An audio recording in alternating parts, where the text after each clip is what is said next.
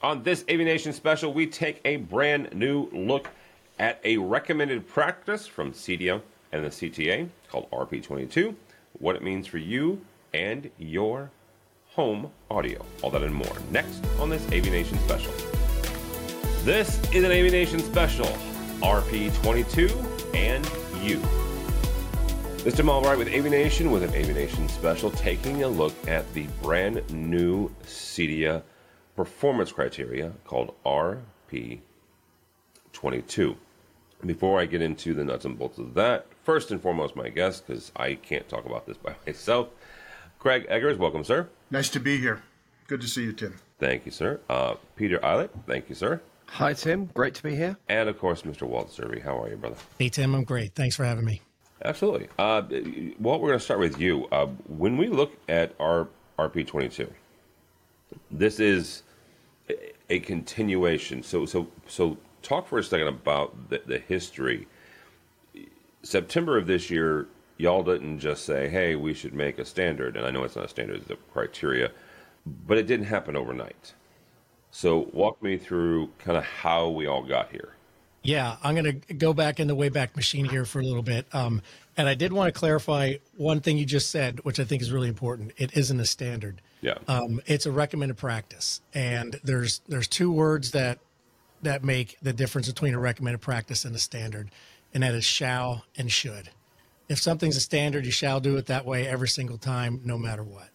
And with audio, we can't say you should put this speaker in this position every single time, no matter what. Oh, and there's a lot of things in RP22 that you'll need to have a little bit of creative license to do, because rooms are different shapes and blah, blah, blah. So that's the reason why it's a recommended practice and not a standard. But not to poo-poo that it isn't a standard. We still follow the ANSI process, which is the American National Standards Institute, when we do anything. So it's all consensus driven, and we follow the exact same guidelines no matter what we're producing. So I didn't want everybody to think, oh, it's not a standard, that it's not as good. So we couldn't make it a standard. No, I appreciate that. And I for some, here's the thing. When it comes to stuff like this, I default to the word standard, so that was really more me correcting we all myself. do. I'd like to say it's a standard, but it's technically a recommended practice.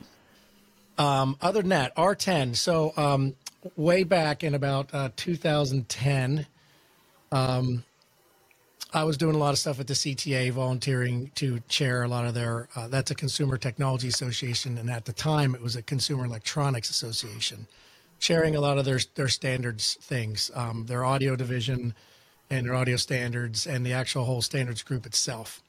And I was also volunteering at CEDIA, so I wasn't CEDIA staff. And the CTA was very bucketized. They have video stuff, they have networking stuff, they have audio stuff. And I said, who's looking at all this holistically? Because our industry, we look at all these things, and in particular, we look at how things are to be installed. And they said, nobody. So that's when, at the time, Mr. Dave Pedigo, who was at CEDIA, and myself at CTA, we got together and we said, let's create a joint group called R10. And then that's the RP22 standard, or the Immersive Audio Design Recommended Practice, was done under the auspices of R10. These are groups that the CTA names their groups with R's, so we just kept it as an R. So R10 is a joint group between the CTA and CEDIA. And our sole purpose for existing is to create recommended practices and standards for the installation of technology. So just wanted to make sure everybody knew that major background. That's why we exist. We're super focused on that. It's administered by CEDIA. We run the group. But by having that group be a joint group, that gives us access to a lot of people and a lot of companies that are CTA members, that are the big CE electronic companies. So that helps us with our consensus of getting manufacturers and protocol people to the table. Right. And then Peter, take us back maybe even a bit further to the early 2000s. Yeah, before I talk about the early 2000s, for probably about last 2 or 3 years, the phrase, the meme, I guess, is, so when will RP22 been released? And those of you that are installers, integrators, you'll appreciate that the last 5% of a project usually takes 50% of the time. And that's exactly what happens to us when we're writing recommended practices and standards.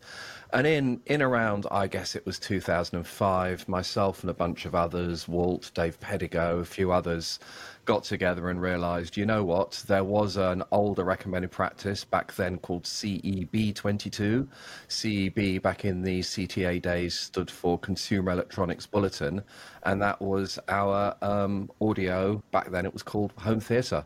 And in around 2005, 2006, we got together and realized, well, we've got object-orientated audio, we've got Auro 3D, which is channel-based, we've got all of this new audio stuff, and we need to update it. And then we went down the rabbit hole. And in around 2006, I think it was, 5 or 6, I brought to Expo a very, very rough spreadsheet with the idea of how about we introduce different performance levels, because CEB 22 was all about reference. And there's actually not that many reference rooms built in the world. And a lot of the industry looked at that and went, no, this just isn't for me. I don't build these rooms. This is for the high-end guys. I'm going to ignore it. So the first thing we realized about whatever we're going to have to replace CEB 22 with is that it's got to be for everybody. And that was a guiding light throughout the whole process, that it isn't just for the 3% that build these rooms. It's actually for the 97% of everyone else who builds rooms at a wide variety of levels.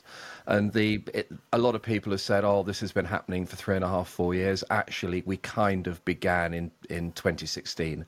So this has basically been a 6 or 7 year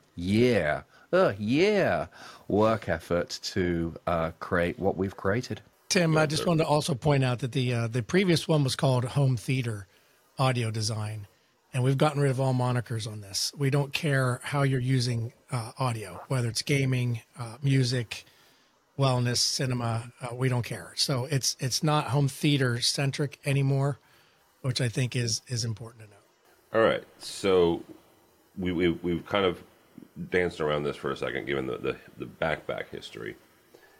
2017, I think, is the year that we're all going to agree on. That's when you guys started, right? And to Peter's point, the last 5% takes 50% of the time. I guess the best way to ask this is, what took so long? I guess the thing that took so long is that anyone that has been involved in standards calls appreciates that quite often you end up having deep discussions over a single word. Really quick, Peter, is that because it's a recommended practice? Because folks have been looking at this and that one word, to Walt's point, shall versus should, or, is that why we're honing in on single words? We have to hone in on single words because sometimes single words matter, and the industry latches on to single words. Okay. And if you haven't defined the single word, then everything that stems from the word goes completely awry. And as an example, the industry constantly talks about reverberation time. And you guys in the commercial world that do houses of worship and football stadiums and shopping malls, yeah, you have reverberation. In the kind of size rooms that we work in, they're too small to have statistical reverberation. So I think we spent about a month, literally a month's worth of discussion, so 4 meetings, deciding that we weren't going to call it reverberation, we were going to call it reflection decay time. And although the number we give to it is still RT60, reverberation time 60 dB, we decided to more accurately call it reflection decay time to really focus people's minds that what we're dealing with small room acoustics is very, very, very different to when you have to deal with large room acoustics. So little things took a huge amount of time to decide upon. And also the scope took a long time to agree upon. We have a recommended practice. It's not a teaching document. It's not a dummy's guide to home cinema, home theatre, whatever you want to call the room. It is quite an engineering-led recommended practice. And we could have gone on and on and on and on and on and produced a 2,000-page tome. In the end, it's 147 pages. But there were a huge amount of discussions just around the scope of something, and often we went really, really, really wide, and then spent a considerable amount of time editing a huge amount of wide conversation down to focus in on what really matters for the community, and how might we write that in a very, very concise, very readable, and most importantly, very applicable way. When you talk about the mechanics of that, a lot of the written foundation was created. A lot of work was done by Peter and others in writing those initial foundations. But ultimately, those were brought up to the entire group for comments. And there was a lot of editing that went on along the way. But without the support of people laying the groundwork and putting pen to paper, this thing probably would have taken a lot longer than it did. Yeah, and Tim, we had 20 plus people on every call. So you've got a lot of opinions, and they all have to be heard because we follow the ANSI process. So right. That, each person, N person equals N time. I will keep that in mind during my next meeting and shrink it. It was a team effort, and that was what was so neat about this whole project. There were competitors that were present in all the calls. And nevertheless, all those competitors put aside their competitive juices and really worked together to create this one unified vehicle that ultimately is going to uphold more professionalism and performance within our industry. But what is really, really neat is those competitive juices were set aside. We all worked together for an industry document. See, that is really cool to see.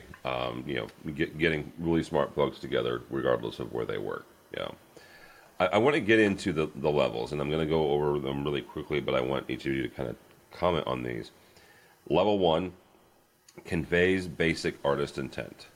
Level 2 is a higher level of performance that more accurately conveys artist intent. Level 3 meets or exceeds reference commercial cinema standards, and level 4 achieves the maximum level of performance across every parameter. Peter, we'll start with you. Conveys basic artist intent.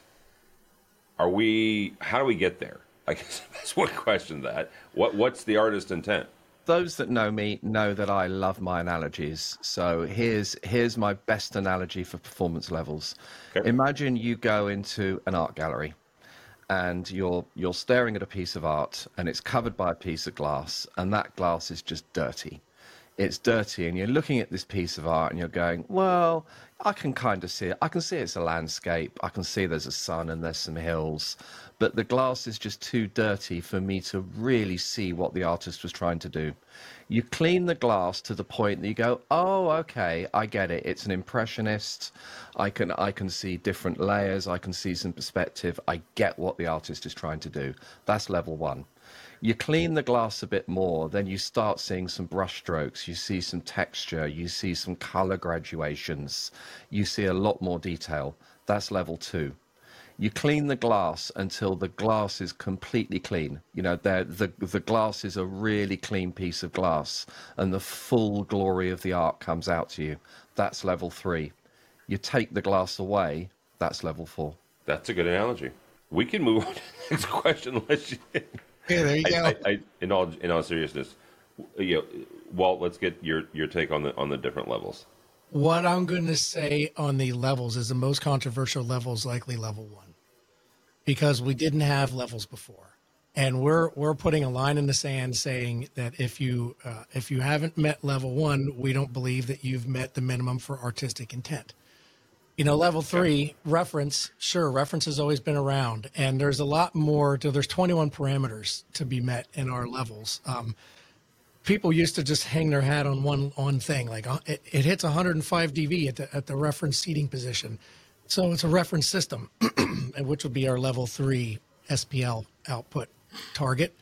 But there's a lot more parameters to that. So that would be level 3. Everyone says reference, but level 1 never existed. Levels, we never said, look, if you can't meet this low bar, we don't think that this system's going to do a decent job at meeting artistic intent. But it has everything to do with your room size and your equipment choice. It doesn't mean it has to be expensive. The larger the room you have, the more money you're going to have to put into gear to cover things. But, a bookshelf speakers and an AVR can suffice for level 1 or level 2 easily, depending on your design and if it's in the appropriate space. Really quickly, Walt, that's an important point, and it goes back to what you guys were talking about when it came to the history of it. This is not a home theater performance standard. This is not a home theater recommended practice. You guys are actually honing in on the audio. Correct. And the back to the artist intent. I love what you just said there, that it could be accomplished with some really great speakers in the right room. Yeah, it's all about design, as Peter will tell you. And Peter teaches a lot of. He's doing RP22 workshops where people actually work through some of the parameters, and it's about design. It's just about knowing what's going to happen and having your knowledge to know, hey, I can use these speakers in this space because I'm shooting for a level 1 room. Easy peasy. So it's about getting the customer knows what they're going to be purchasing. They know you're going to tell them what they're going to be experiencing. The manufacturer knows their products are going to work properly because you designed them to be used properly in the space. So everybody wins. That's the big story here. The interesting thing about some of the level parameters is some of the level parameters are bring money. If you've got a large room and you need to hit high SPL, bring money. If you've got a large room and you need lots of subwoofers that can displace lots of air with low distortion at 16 hertz, bring money and bring space. So there are some bring money parameters. Some parameters are not bring money. They are spatial coordination of the room parameters. So let's say you have a seat that's right next to a surround sound speaker. That's never going to be a high-level seat because your sound field is going to be dominated by the speaker you're sitting to. This isn't to say, okay, Mr. Customer, if you give me more money, there's a solution for this. There just isn't. It's physics. So the reality of the levels is that we've engineered them so the level of the room is defined by the reference seating position and at least one adjacent position. If those two seating positions hit all 21 criteria for a level, then you can call the level of those two seats the level of the room. We then also recommend that the level for every individual seat is predicted. And the reality is that you're going to have some money seats.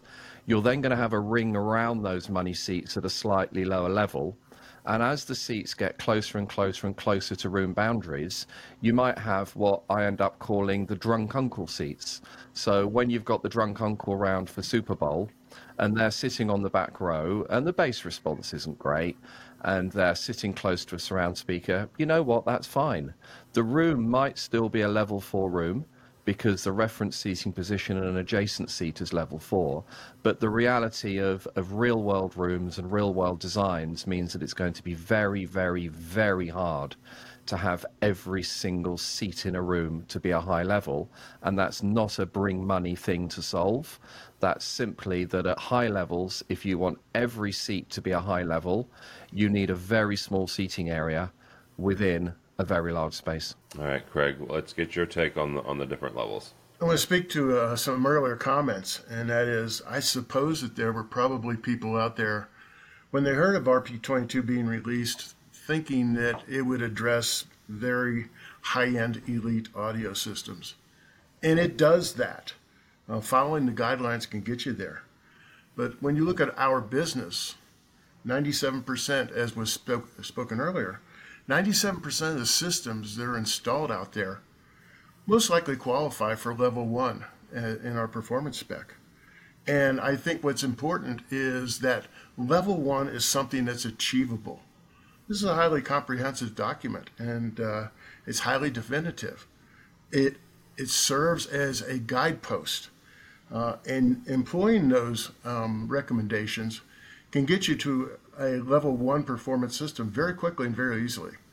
And to Peter's point, the more you want to spend, the more you want to invest in your system, whether it's acoustics or whether it's speakers or mechanics. All of that can elevate you to higher levels within this spec. But the neat thing is this is a document that addresses our entire industry. That's really important coming from Craig, because Craig was in the impetus of Dolby Atmos. Like, Craig was the guy that was Craig's launching the it. big deal. Yeah, he was the guy that was launching it. So his focus was the mass market and the consumer in particular. So I don't know, Craig, if you want to expand on that at all, but that's why it was so great having you on this work group, because you knew where Atmos, where immersive, where it started, at least from Dolby Atmos perspective, where it was coming from, where it was targeted to, and the marketing and the experiential side, the studios, all that stuff. First of all, Walt, my heart has always been with the high end, and I've been criticized as being too high end for some of the companies that I've worked for. But you know, our goal in bringing Atmos out of the cinema and into the home was to make it achievable. And so in 2014, we began having conversations within Dolby. And immediately, one of the elements that came up to me was this idea of overhead sound. And how do you reproduce overhead sound in a lot of the environments where, A, you can't install speakers in the ceiling? And we settled on a reflection type speaker, Dolby Atmos enabled speakers. It gave us the type of performance, quite frankly, that would qualify for a level 1 or level 2 system within the RP22 spec. But it was about accessibility, bringing this to first of all, an early adopter community, because that's where you launch things. And then how do we address the early majority? How do we take this to the next level? And the next level for me was making those overhead audio images available, creating them in an environment where you could not install speakers overhead, whether you had ceilings that were made of concrete or highly ornate designs. So yes, my focus was very much on how do we make this accessible to a larger community while simultaneously not compromising the performance that we want to build into it for an elite system. So let me ask something here, because Craig has said this a couple times, that most, I think you said 92%, Craig, most systems people put in would qualify for level 1. I understand the part from the consumer side, from the homeowner side. Hey, if I'm putting together a request for proposal, not that a lot of homeowners do this, but in documentation or when they're talking with their custom installer, they say, you know what, I learned about this RP22. I want this in my home. I want this to match a level. I want this to reach a level 1 performance or whichever level. What is the mechanism then for the technology professional to achieve that? Is there a mark? Is there a third party that can go, this meets it, or is it some sort of performance testing that they can go, check, check, we got level 3. Here's the documentation that proves that we got level 3. What is that mechanism? I think for the complete picture to exist, for that to happen, I need to talk about a couple of other three recommended practice that we currently have in progress. We've got quite an ambitious timeline of producing what we think will tell the complete picture. So RP22 is audio design. We've also got RP23, which is the video partner of it. That's being chaired by the amazing Joel Silver and Jason Dustle. That'll probably be ready in around a year. We've also, now RP22 is finished, we've just started RP32, which is measurement and verification of audio. Okay. And then there's the thing to tie all of that together, which is RP1. Now, I really like the fact it's number 1 because it's possibly the most important of the lot. And RP1 is a recommendation for manufacturers to say, please give us these pieces of data in this format, measured and tested to this particular industry standard. Because unless we have the data, it's impossible to make the predictions in RP22 that a room is going to hit a certain performance level. And I'll give you an example. Let's say you have in the residential world, we're really, really bad at specs. And you lot in the pro world have been doing this forever. We live and die by specs, Peter. Yeah, I know. In the residential world, unfortunately, things tend to be driven by the marketing department rather than the engineering department. So a loudspeaker will say something like 92 dB sensitive and power handling, or recommended amplifier. Here you go, recommended amplifier from 50 to 200 watts. Now, I can take a stab in the dark that if it's 92 dB at 1 meter for 1 watt sensitive, and I throw a 200 watt amplifier at it, you know what it might do. I don't know if that's long term. I don't know if that's short term. And then you get on to subwoofers. I mean, how many manufacturers actually tell you that the F3 of a subwoofer is at a certain frequency, and at the F3 frequency, it will do this amount of SPL, and at what distortion? I can think of very, very few manufacturers that will actually give me that data. And without that data, I can't make the prediction in RP22. So I think we're at the beginning of a journey. And once we have the set of recommended practices, RP1 to give us the data, RP22 and 23 to say, here are the design guidelines and a set of metrics that you do your design to because you've got the data. And then we'll have RP32 and eventually RP33, which are the measurement and verification recommended practices to say, you've designed according to a certain set of performance parameters. Now the system is finished. I would like you to measure and verify that what you've promised me has actually been built. So we're not quite there yet, and I suspect there'll be lots of conversations at CEDIA that are well above my pay grade to discuss how might CEDIA leverage that as an opportunity so that we can possibly in the future actually have some kind of accreditation scheme with accredited people that can look at designs, accredited people that can go into a project and measure and verify that what we've hit is going to hit those targets. And we've already began a revolution. I know of 5 manufacturers in just the UK alone that in the last month have bought a Klippel near-field scanner so that they can actually get data on their loudspeakers to give to us as the community who are becoming engineers and understand how to use that data to make the prediction to give our customers better systems. This week I taught a 2-day workshop in London. It was the first 2-day RP22 workshop that we've ever taught.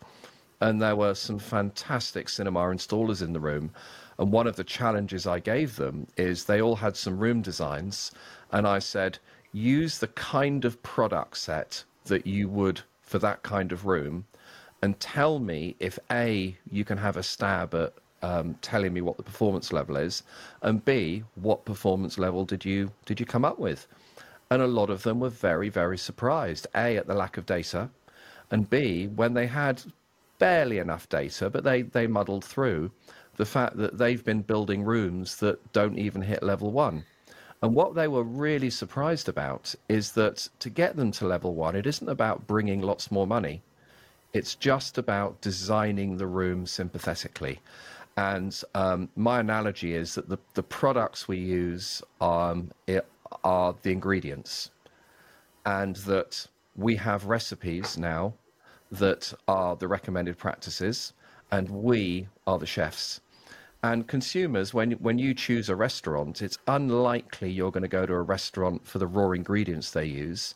You're going to trust the chef to buy the right raw ingredients to produce magnificent dishes. And this is how I hope our work will realign the industry, that when consumers go to cinema designers, it won't be, I want this product and this product and that product. That's like going to a chef and saying, I want you to use these raw ingredients. It's just not what happens. We go to chefs and say, cook me a magnificent meal. And a great chef can create a great meal from really good, but very basic raw ingredients. And I think it's the same for cinemas, that a really, really great cinema designer can create a great cinema with relatively modest raw ingredients, but using fantastic recipes. And it's those recipes that we're writing. Peter, you really do have great analogies. You know that? I do my best. You should write a book or something. You should write a book called Analogy. That was seriously good. As we wrap up here, guys, what else do we need to know about RP22 that we haven't covered yet? If you just look at how you label channels, it's a mess.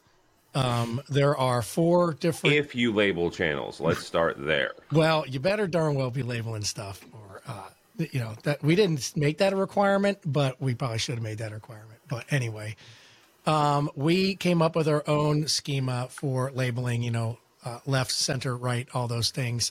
If you look at all the different formats, there's a chart in there of a simplified way to do labeling. There's a lot of things in the appendix, additional information that's very useful.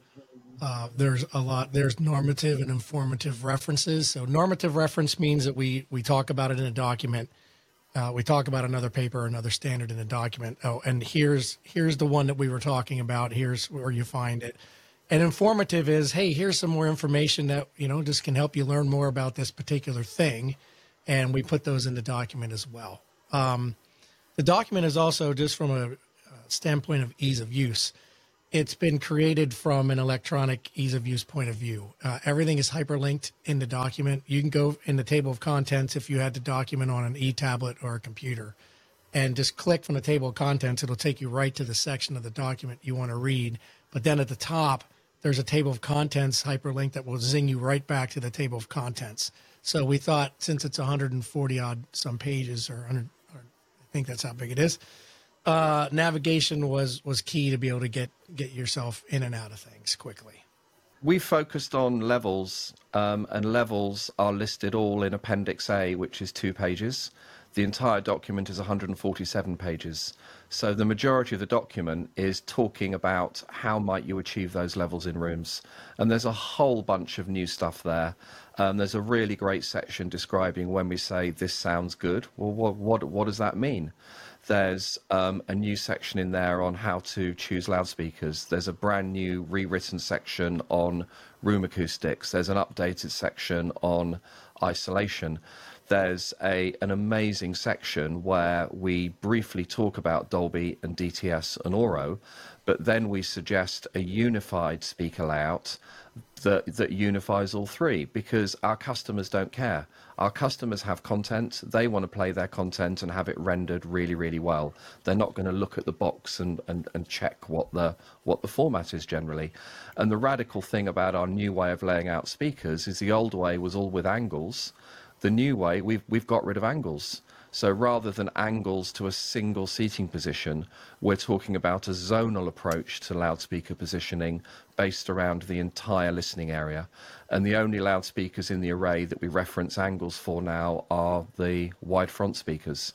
So it's not just about performance levels. It's 147 pages of very robust and relatively detailed conversation around what is good sound, what is good spatial resolution, what is good timbre, what is good dynamic range, and then the rest of the recommended practice describes some really, really good best practice of how to achieve that. I was gratified that Peter said speakers and not channels, because in an object-based environment, there are no such things as channels anymore. But just a couple quick comments. The document is highly definitive, as I said earlier. It's very comprehensive. But I think what's really also important is that it's intended as a living document. And it's going to benefit in the future from inclusion of future tech, possibly drilling down further on some of the elements that are within the document itself. I know just from my participation in the group, it was a learning experience. I didn't realize how much I did not know about this industry, about performance. And so I'm gratified to come away from this with a higher knowledge base than I came into the process with. And I'm sure that's going to be the case with everybody that has a chance to peruse the doc and incorporate the document in their performance and in their designs. We also talk about screens and how speakers and waveguides and things behave behind screens. That's some great information. What I want to talk about, since Craig said it's a living document, we didn't talk about some things. We didn't talk about what to do with the center channel with a large direct view display, because there isn't enough data on that yet. That's an emerging area. Yeah. We didn't go into crazy new things that are happening in base. There's a lot of great developments happening in base. We're not quite ready to talk about it yet. So we will be doing revisions when there's more information to talk about those things. And then the last part is, yes, this being involved in standards ends up being, or R10 standards ends up being professional development. And then, and by the way, we end up doing a document to boot. You get to talk to people you never talked to, interface with people you would have never interfaced with, learn a boatload. So my whole pitch here is we're dealing with regular folks, integrators, manufacturers, protocol people, and anybody listening to this cast can be involved as well. So I encourage everyone to get involved. We want to be as diverse as we can be. We like all walks to be in this. In everything we do. So it's not a closed group that creates these things. It's literally, even at trade shows, we'll walk around, we'll meet somebody. You should get involved in the standards. Who, me? Yep, you. Great. Give me your email. Walt will set you up. Now you're in the group. So I want to make this as a plea as well. Anybody that would love to get involved, will take you. You just, one requirement, you need to be a CTA or a CDM member. I do want to underscore one thing, though, and that is our group really compromised a wide swath of the industry to begin with. We had speaker manufacturers, we had installers, we had hardware companies, we had people who write code, we had studio mixers on the calls, we had people who specialize in acoustical environments, people who specialize in research and audio. There was a huge diversity of opinion as well as knowledge that became part of this RP22 document. We also had SMPTE and AES review the document. Oh, very cool. Which is, we had 360 comments that we went through every single one before we released RP22, and to have the blessing of the TSS 27, I think is the group number. I could have that slightly wrong, from SMPTE that deals with immersive audio, and then the immersive audio area of the Audio Engineering Society. It was really important for us to have buy-in from them, and for them not to say, you guys are nuts. You know, we specialize in small room acoustics, where SMPTE is large room. They're completely different animals, and small rooms are hard.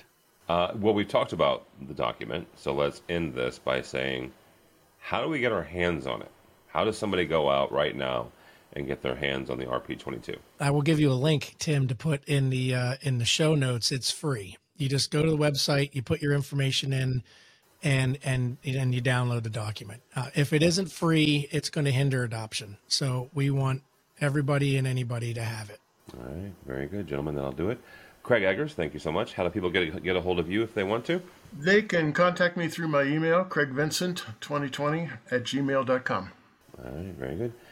Mr. Aylett, thank you, sir. How do people connect with you or Officina Acustica? Officina Acustica. Officina. I almost had it. Kind of got to say it with some Italian gesticulation. You can reach me at peter@officinaacustica.com. Well, I better not screw this up. How do people connect with you or Cedia? Yeah, you got that one right. And all right, Peter, you do have the most fun company name to say. Absolutely. I definitely say that.